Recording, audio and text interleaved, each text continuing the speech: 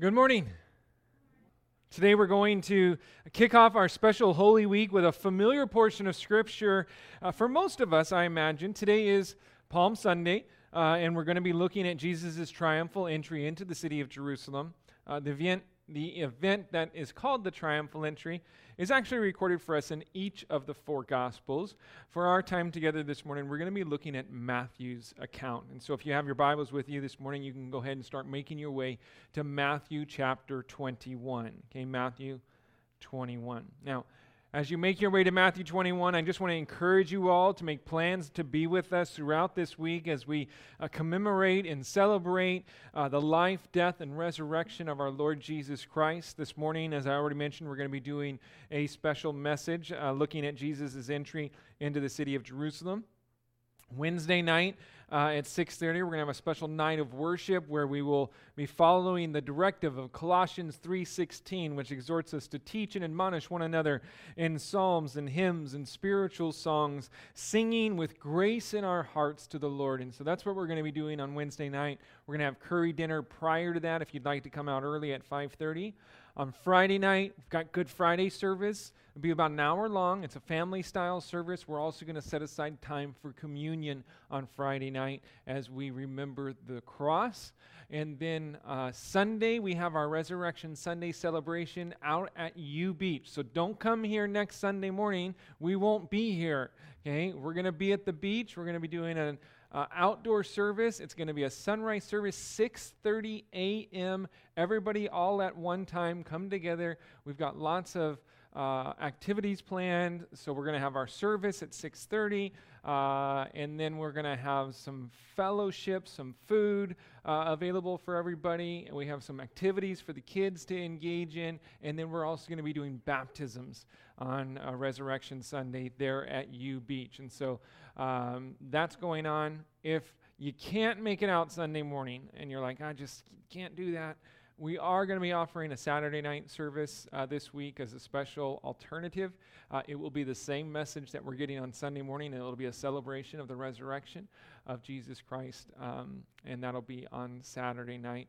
But you're not going to get all the food and the fellowship and the baptisms and all that kind of stuff that's going to be going on Sunday morning. So my encouragement, hey, once a year, not that we only celebrate Jesus once a year, but once a year we set aside a day where we commemorate and we celebrate the resurrected Lord. I think it's worth waking up early and making the trek out there.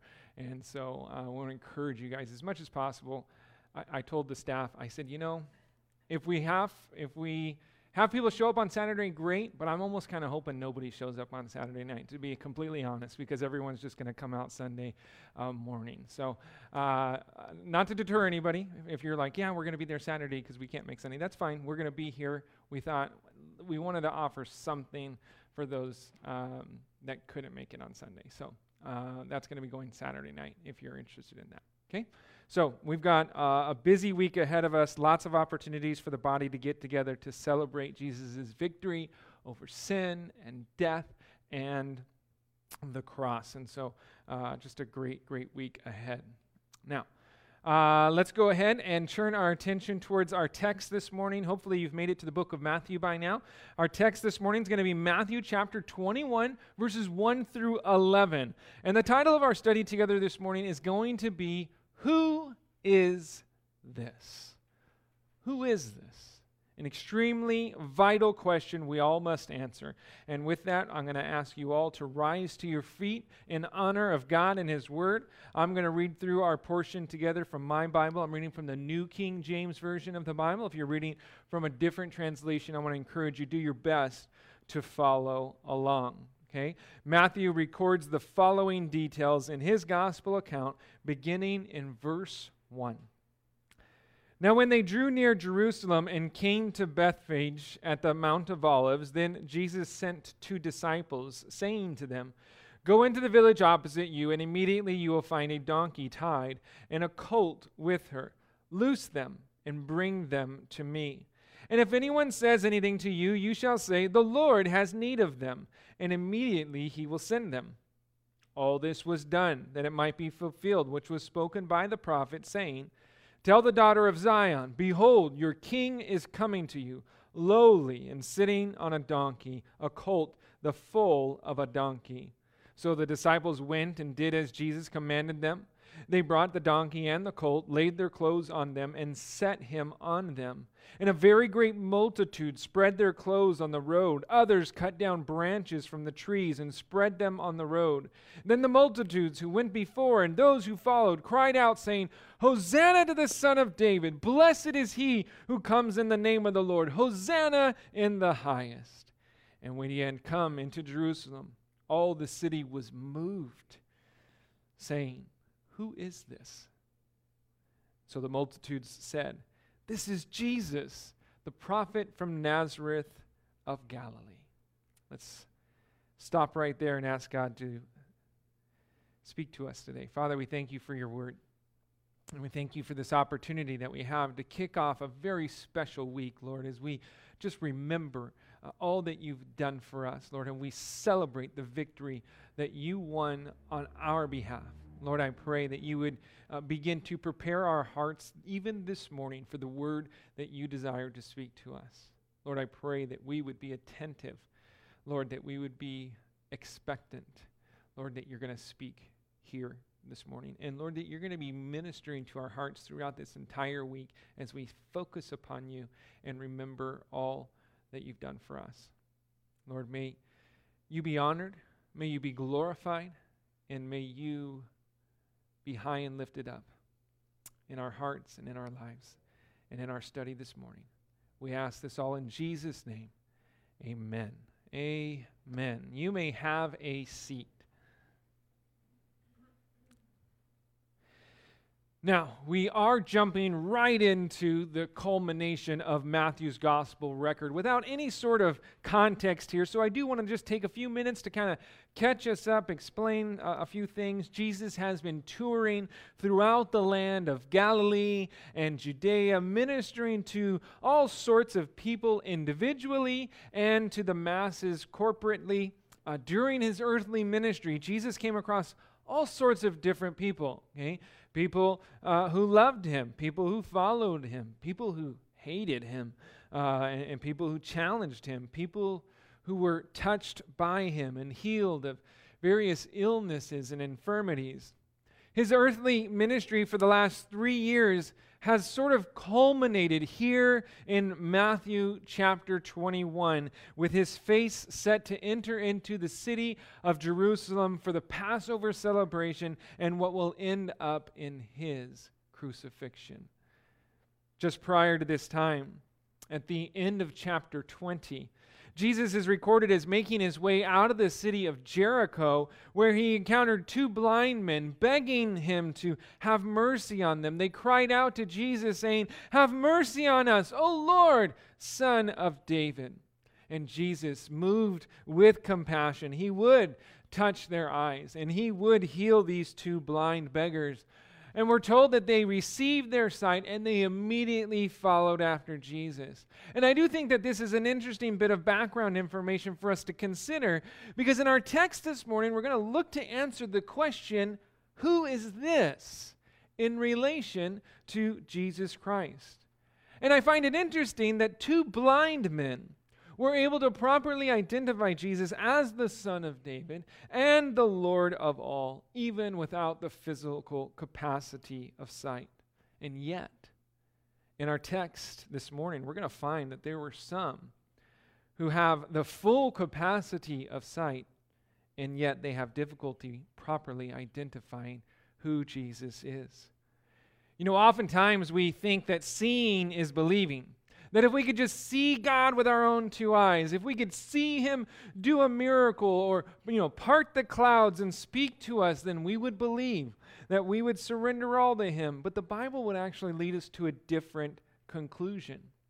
The scriptures teach us that faith comes by hearing, and hearing by the word of God. That's what Romans 10:17 tells us. And so seeing isn't what brings about faith, but it's hearing, specifically hearing God's word.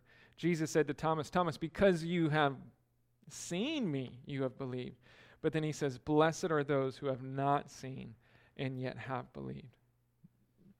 As we get into our text this morning and we open up God's word, my hope, my heart for us is that we would believe, that we would have faith in the word of God, and that we all would be able to properly answer this all-important question of who is this?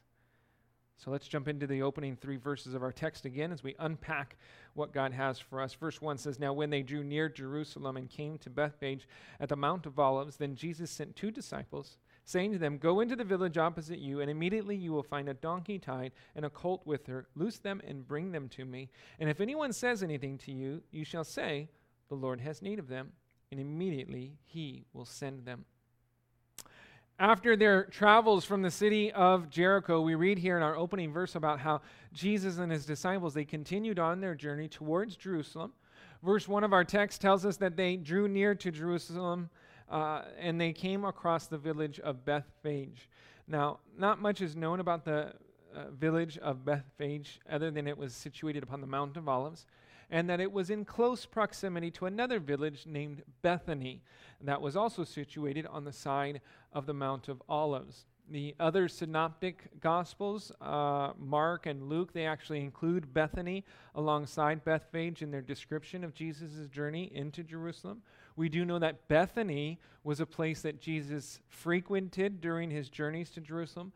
Bethany was the name of the village and the home of his good friends Mary and Martha and Lazarus. They lived in Bethany, and so whenever he would go into Jerusalem, often he would spend time there at their house. From the village of Bethphage, Jesus sent out 2 unnamed disciples upon a very specific mission. Jesus was sending these 2 disciples to go pick up a donkey and her colt in a village opposite of them. Now, a colt can refer to a young, untrained horse or a donkey. Obviously, in our account, it is referring to a young, untrained donkey. And look at the details that Jesus gives to them. He tells his disciples how they will immediately find this donkey with her colt, that they will be tied up, that they were to loose them and bring them to Jesus, and if anybody should say anything, just to tell them that the Lord has need of them, and that the owner will immediately send them. Now, whether or not Jesus had previously made arrangements with someone is not clear. It would seem, perhaps, based upon the details involved, that he may have done so, or that he, at the very least, knew that the owner was a servant of the Lord and would not object to the Lord using his donkey and colt. Whether or not Jesus had made prearranged plans or simply had the foreknowledge of the owner's willingness to allow this to happen doesn't take away from the fact that Jesus had worked out all the behind-the-scenes details of his entry into Jerusalem. Unbeknownst to the disciples and many others, Jesus had already worked out all the details. He knew things would be ready. He knew things would be in place. He had it all under control. I want to encourage you and remind you of a truth that's very important for us to note. Jesus is the same today as well. Okay? He's at work behind the scenes of your life and mine, and he is in control of life's situations. While coronavirus and its impact upon us was something none of us could have seen coming, none of it was a surprise to Jesus. He has orchestrated plans, and he has purposes for you and for me to walk in, even in the midst of a global pandemic. And we know and are confident that his plans, they are good plans. They are designed for his glory and for our benefit. Jeremiah chapter 29, verse 11 says, "For I know the thoughts that I think towards you, says the Lord, thoughts of peace and not of evil, to give you a future and a hope." Ephesians chapter 2, verse 10 echoes this same mentality where Paul writes, "For we are his workmanship, created in Christ Jesus for good works, which God prepared beforehand that we should walk in them." God's plans for us are for our good, and they've been prepared beforehand by the Lord that we might walk in them. This leads me to a question I must ask for you to consider this morning. What is God's plan for you? What good works does he have prepared for you right now? And I believe the follow-up question is just as important. Are you walking in them? Okay. Are you allowing the Lord to lead and to guide you in his plan? Because he has worked out the details. He has provided all that is needed. Are you submitted to him and his plan for your life? I hope that we can confidently answer that question today, that we know what God's plan is for us and that we are being obedient to walk in it one step at a time. Jesus had everything under control. All the details were worked out. Everything was in place so that his disciples could successfully bring to him a donkey and its colt. Now, what was so important about this donkey and its colt? Well, verse 4 and 5, they tell us. Let's read. Matthew writes, "All this was done that it might be fulfilled, which was spoken by the prophet, saying, 'Tell the daughter of Zion, behold, your king is coming to you, lowly and sitting on a donkey, a colt, the foal of a donkey.'" All this was done so that it might fulfill prophecy. Specifically, a prophecy spoken by the prophet Zechariah. Zechariah was a prophet during the days of Ezra and was a leader of the restoration of the nation of Israel following their captivity in Babylon. He prophesied during the years of King Darius of Persia, over 500 years before the coming of Jesus Christ. Zechariah, in speaking to the Jews about how God would protect them and reestablish them in the land, he spoke this prophecy, which is recorded for us in Zechariah chapter 9, verse 9. He says, "Rejoice greatly, O daughter of Zion. Shout, O daughter of Jerusalem. Behold, your king is coming to you. He is just and having salvation, lowly and riding on a donkey, a colt, the foal of a donkey." You see, Jesus is doing something way different than what he's ever done in the last 30 years of his life. A major change is taking place here as Jesus plans to enter into Jerusalem. For years, the line has been, "My hour has not yet come," or "My time has not yet come." Okay, at the wedding in Cana, Mary, Jesus' mother, he wanted Jesus to do something about the wine that had run out. And Jesus said, "What does your concern have to do with me? My hour has not yet come." After Jesus fed the 5,000, John's gospel tells us that Jesus perceived that the multitudes were about to come and take him by force to make him their king, and he had to escape to the mountain because his time had not yet come. His brothers mockingly told Jesus to go up to Jerusalem during one of the feasts and to present himself to the people, but he dismissed them, telling them, "My time has not yet come." When confronting some of the religious leaders and exclaiming that they did not know the Father, but that he did know the Father, that he was sent by the Father, they sought to take him. But no one was able to lay a hand upon him because, John chapter 7, verse 30 says, his hour had not yet come. For years, his hour had not yet come. His time had not yet come, but all of that is changing right now. Okay? His hour has come. His time is now. All the waiting has passed, and now it is time. The time has come for Jesus to rightly identify himself as the long-awaited king that was prophesied by Zechariah some 500 years prior to this. He is the Christ, the Messiah, the anointed one, the Son of David that will establish a kingdom that will never end. And Paul, actually, he pleads with us in 2 Corinthians that we not receive the grace of God in vain. For he says, "In an acceptable time I have heard you, and in the day of salvation I have helped you. Behold, now is the accepted time. Behold, now is the day of salvation." Today is the day of salvation. Now is the time to come to a proper understanding of who Jesus is and to accept him as Lord and Savior of your life. The scriptures, they speak with a sense of urgency regarding salvation and the timing of it all, because we never know when the last time to get this right will come. We need to act now. Everything he does as he enters into Jerusalem, and all that takes place was done so that Jesus would be properly identified as the Christ, as the King of the Jews. And I want you to recall as well the writer of this gospel. The writer Matthew, he was a Jew writing to predominantly a Jewish audience. In his gospel record, time and time again, he quotes from the Old Testament, showing how Jesus fulfilled the Old Testament prophecies concerning the Messiah.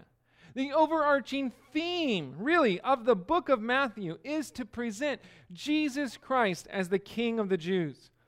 And so, the triumphal entry, it marks this culmination of sorts in Matthew's presentation of Jesus as the Christ, as the King of the Jews. And so as we continue through this portion, we're going to note things that speak of Jesus as King.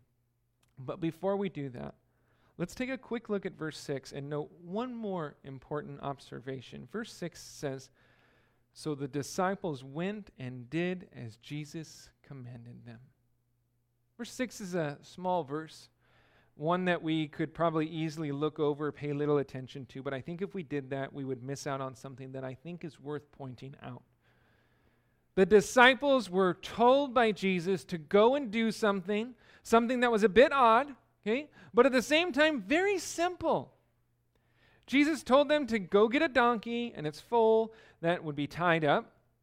All they had to do was find them, which Jesus said would happen immediately, and then loose them and bring them back to him. If anyone said anything, all they had to say was, "The Lord has need of them," and again, immediately they would be sent. Jesus didn't ask these guys to do something extremely difficult. They didn't have to go wrangle these beasts like some kind of rodeo cowboy, okay? They were already tied up, waiting for them. They didn't have to go all throughout the village, searching high and low for these animals. He promised that they would immediately be found. They didn't have to try and figure out a way to explain themselves in the case of someone confronting them either. They were given this get out of trouble proclamation should anyone ask what they were doing. And sometimes I think we have it in our mind that God only asks us to do things that are really difficult to do. That God can only use people if we're willing to do extremely difficult things, if we're willing to do monumental tasks that take great steps of faith in order to be accomplished. But listen, that simply is not true. These guys were asked to do something for the Lord that was pretty simple. Go get a donkey and its foal that are tied up waiting for you just inside the next village. Walk them back to me. You know, I believe God wants to use each and every one of us to accomplish his work. Sometimes his work will require us to take great steps of faith. But oftentimes, I think God's work can be accomplished in simple obedience through a willingness to walk in the good works that he has already prepared for us. God had gone before these guys. He prepared the way, and all they had to do was be willing to walk over to the next village, find a couple animals, walk them back. You know, I believe that God is doing a neat work here in Iwakuni. And I am excited to see what God has in store for the future. I believe he has a great many good works that he wants to do here. And I do believe that he's looking for people that are willing to walk in the works that he has prepared. God is at work here, and I would ask you to pray and to see if the Lord is asking you to come alongside the work that he's doing here and to be used by him. I do believe God's looking for people that are willing to walk in simple obedience in accordance with the works that he has prepared. These disciples, they were obedient, and they did as Jesus commanded them. And I hope that as we hear from the Lord and he speaks to us, that we too would be obedient to listen to the Lord and to respond in faith. Well, let's continue on and note the details that speak of Jesus and his identity as the King in these next verses. Look at verses 7 through 9. Matthew writes, "They brought the donkey and the colt, laid their clothes on them, and set him on them. And a very great multitude spread their clothes on the road. Others cut down branches from the trees and spread them on the road. Then the multitudes who went before and those who followed cried out, saying, Hosanna to the Son of David! Blessed is he who comes in the name of the Lord. Hosanna in the highest." We'll stop right there. In verses 7 through 9, Jesus is doing more to identify himself as the king. The things that took place as he came down that mountain, they were all pictures to help identify him as the King of the Jews, as their long-awaited Messiah. We already highlighted how Jesus' riding on a donkey was a fulfillment of Zechariah's prophecy of the coming king. What else identified him as a king as he came down the mountain? Well, one, the fact that people were removing their clothing and laying them before them was a picture of a king. Back in 2 Kings chapter 9, Elisha the prophet sent a messenger to Jehu, informing him that the Lord had chosen him to be king over Israel. That the Lord was going to use him to avenge the blood of his servants, the prophets, and the blood of all the servants of the Lord that had been shed by the hand of the wicked queen of Jezebel. The messenger came, anointed Jehu with oil. He immediately fled from his presence. And as Jehu walked out from the house that he was in, the men that were with him inquired as to what went on. What was that all about? Hesitantly, Jehu explained what the messenger had said to him, that he was going to be king. And at that, we're told that each man hastened to take his garment and put it under Jehu on the top of the steps which Jehu was upon, and they blew trumpets proclaiming, Jehu is king. 2 Kings chapter 9, verse 13. And so, as people did likewise here, removing their outer garments, laying them before Jesus, that should have been a picture to the Jews. They should have been, this has happened before in our past, where people took their garments out and laid them before Jehu when he was proclaimed king. It should have been a reminder to them, this is a king. Another picture that they should have realized were the very words they were saying. David, he was the beloved king of Israel. His sons were kings. And so when they were saying, Hosanna to the Son of David, that was a way to identify Jesus as royalty, as a king. In fact, the phrase Son of David was meant to be a messianic title. So as Jesus allowed them to sing praises, shouting, Hosanna to the Son of David, he was identifying himself not only as a king, but also as their Messiah, as the anointed of the Lord. A third picture really is the entire scene. The entire picture as a whole should have reminded the people of another king. Back in the opening chapter of 1 Kings, when David was slowly fading, he was bedridden, we read of how his son Adonijah, he made a power play upon the throne. To deprive Adonijah of the throne, David had Zadok the priest, Nathan the prophet, and Benaiah the son of Jehoiada assist him in establishing Solomon as the rightful heir to the throne. David told these men to take Solomon down to a spring east of Jerusalem in the Kidron Valley, which is where the Mount of Olives is located. Okay? They were to anoint him as king there and place him on David's donkey and to blow the horns, declaring him to be king. 1 Kings chapter 1, verse 33 tells us. And so back in 1 Kings, we read of Solomon, the son of David, riding upon a donkey from the east of Jerusalem, coming into the city, being proclaimed as the king. You see, the very son of David that sat upon David's throne, Solomon, pictures for us this very scene that we read about here in Matthew.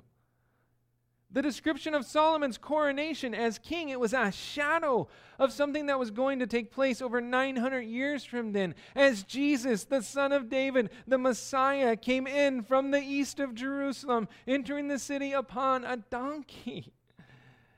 It was all foreshadowed. It was all screaming out. Everywhere you look, you see pictures of Jesus proclaiming himself to be king, proclaiming to be the Messiah. From the riding on a donkey, to the spreading of their garments, to the shouts of praise as he entered into Jerusalem, all pointed to one thing. Jesus is the long-awaited King of the Jews. He is the Messiah. He is the Son of God. There was no mistaking his proclamation. Or was there? Let's read on. Verse 10. And when he had come into Jerusalem, all the city was moved, saying, "Who is this?" So the multitude said, "This is Jesus, the prophet from Nazareth of Galilee." As Jesus finally made his way into Jerusalem, we're told the city was moved. The Greek word that's used here is the word seo, which means to shake or agitate. It's where we get our English word seismic from that we use in describing earthquakes. Now, the idea is that the whole city had been shaken like an earthquake. Now, I don't know about you. I think it probably depends upon where you're from, but what happens when you feel an earthquake? Again, I think it kind of depends on where you're from. Those from California, okay, I'm from California. Don't hold it against me, okay? I'm from California. You probably don't do a whole lot. It's like, okay, earthquake, no big deal. I know other people who didn't grow up in California. When the earth starts shaking, they really freak out. They're like, this is not normal. Give me a tornado in the Midwest and I'm good, but don't be having the ground shake underneath me, right? Really, though, typically when you feel an earthquake, you stop everything you're doing and you start assessing the situation. Okay? If it's a small one, you usually stop and you think, are we having an earthquake right now? You're not really sure. You're kind of trying to figure it out. If it's a little bit bigger, you start to think, should I get under the table? Should I get under the chair? Get in the doorway? What's the proper thing to do here? Then you got those really big ones that wake you up in the middle of the night, make you run up and down the halls trying to grab the kids, get them to safety. They didn't get woke up. You wake them up when you're yelling and screaming for them as you run through the hallways, trying to get them, under the bed or wherever you're supposed to get them, right? Seriously, though, the description of what it was like when Jesus entered Jerusalem was the city was moved. And I imagine people, they all stopped what they were doing. They started looking around trying to assess the situation. And when people noticed that everything revolved around this guy coming into the city, down upon this donkey, they started asking, who is this? Everything Jesus did that day as he entered the city cried out, this is a king. This is your king. This is your Messiah. And yet some people just didn't get it. Some were still left wondering, who is this? The multitude answered, this is Jesus, the prophet from Nazareth of Galilee.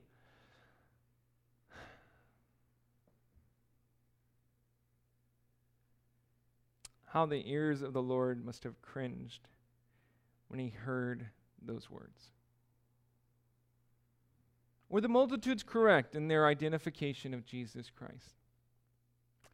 Yes, his name was Jesus. Yes, he grew up in Nazareth and ministered in Galilee. Yes, he was a prophet.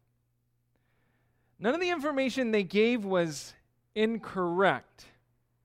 It was just sorely incomplete. Jesus was so much more than a prophet from Nazareth of Galilee. I don't know if we have any sports fans here this morning, but it would be like saying Michael Jordan was a baseball player that played in Chicago. This would be a true statement, okay, as Michael Jordan played for the minor league Chicago White Sox team. But he also played basketball in Chicago. Okay? He is arguably one of the best players to ever play the game of basketball. And to say that he was a baseball player in Chicago, well, it really doesn't begin to tell the whole story. Or perhaps it'd be like saying Ronald Reagan was an actor who lived in Hollywood. This too would be an accurate statement. But Ronald Reagan would also go on to govern the whole state of California, later led the entire United States of America as president. His presidency is still looked upon favorably by many Americans today. And to say that he was an actor, well, it would be accurate, but again, it would fail to tell anywhere close to the whole story. Jesus was so much more than a prophet. Jesus was the promised King of the Jews, the Son of David, the Son of God, and even more so, he's the King of Kings, Lord of Lords. To say that he was just a prophet was not acceptable. Last week, Pastor Nick spoke of Jesus' interaction with the woman at the well in John chapter 4. When Jesus spoke with the woman, she had perceived that Jesus was a prophet. But Jesus had said to her that if she had really known who it was that she was speaking to, then she would have asked for living water. Later, the woman brought up that she knew the Messiah was coming. And Jesus said, "I who speak to you am he." Jesus was not satisfied with her perception of him as a prophet. He wanted her to know him as more. On another occasion, Jesus healed a man that was blind since birth. The man was questioned later by the religious authorities, and he identified Jesus as a prophet. But later on, Jesus approached that very man and identified himself as the Son of God. And he asked the man to believe in him. Jesus wanted to let this blind man know that he was more than just a prophet, that he was the Son of God. Jesus even asked his disciples what others said about him, and they told him. Some say John the Baptist, who was a prophet. Okay. Some Elijah, another prophet. Okay. And others Jeremiah, prophet again. Or they just said, or one of the prophets. Then Jesus asked them, but who do you say that I am? You guys know what happened, right? Peter, he opened his mouth and he declared, you are the Christ, the Son of the living God. It's not that the title of prophet was bad. Being a prophet of God was a very honorable thing, but Jesus is so much more than a prophet. The question, who is this, in regards to Jesus, is the most important question one can ponder and answer. Who is Jesus in your life today? Is he a good moral teacher? Is he a prophet? Some say he was a lunatic. Some like to say he's just a made-up person that people use as a crutch for life. Or is he King of Kings and Lord of Lords? If your answer is not, he's Lord and Savior of my life, you are in a very dangerous place this morning. To be wrong about this question, it has eternal consequences. For a day will come, a day that you don't know when. It could be today, it could be next week, next year, several years from now. But a day will come when your life on this earth will be complete. And you will have to stand before your Maker, and you will have to give an account of your life. And the only thing that will truly matter is how you answered this question of who is Jesus. If he wasn't your king, if he wasn't the Lord and Savior of your life, then you will have to pay the penalty for all the sins you've ever committed in life. And you will spend an eternity in a place that was set up and established for the devil and his demons, a place called hell. If you are here this morning and you have not made the decision to accept Jesus Christ as your Lord and Savior, I hope that you would reconsider your evaluation of who Jesus is when it comes to his place in your life. Eternity is at stake.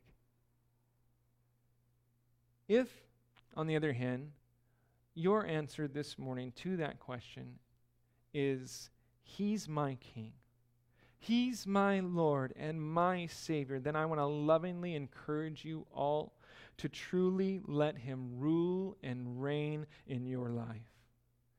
Too many professing believers have an incomplete Christ.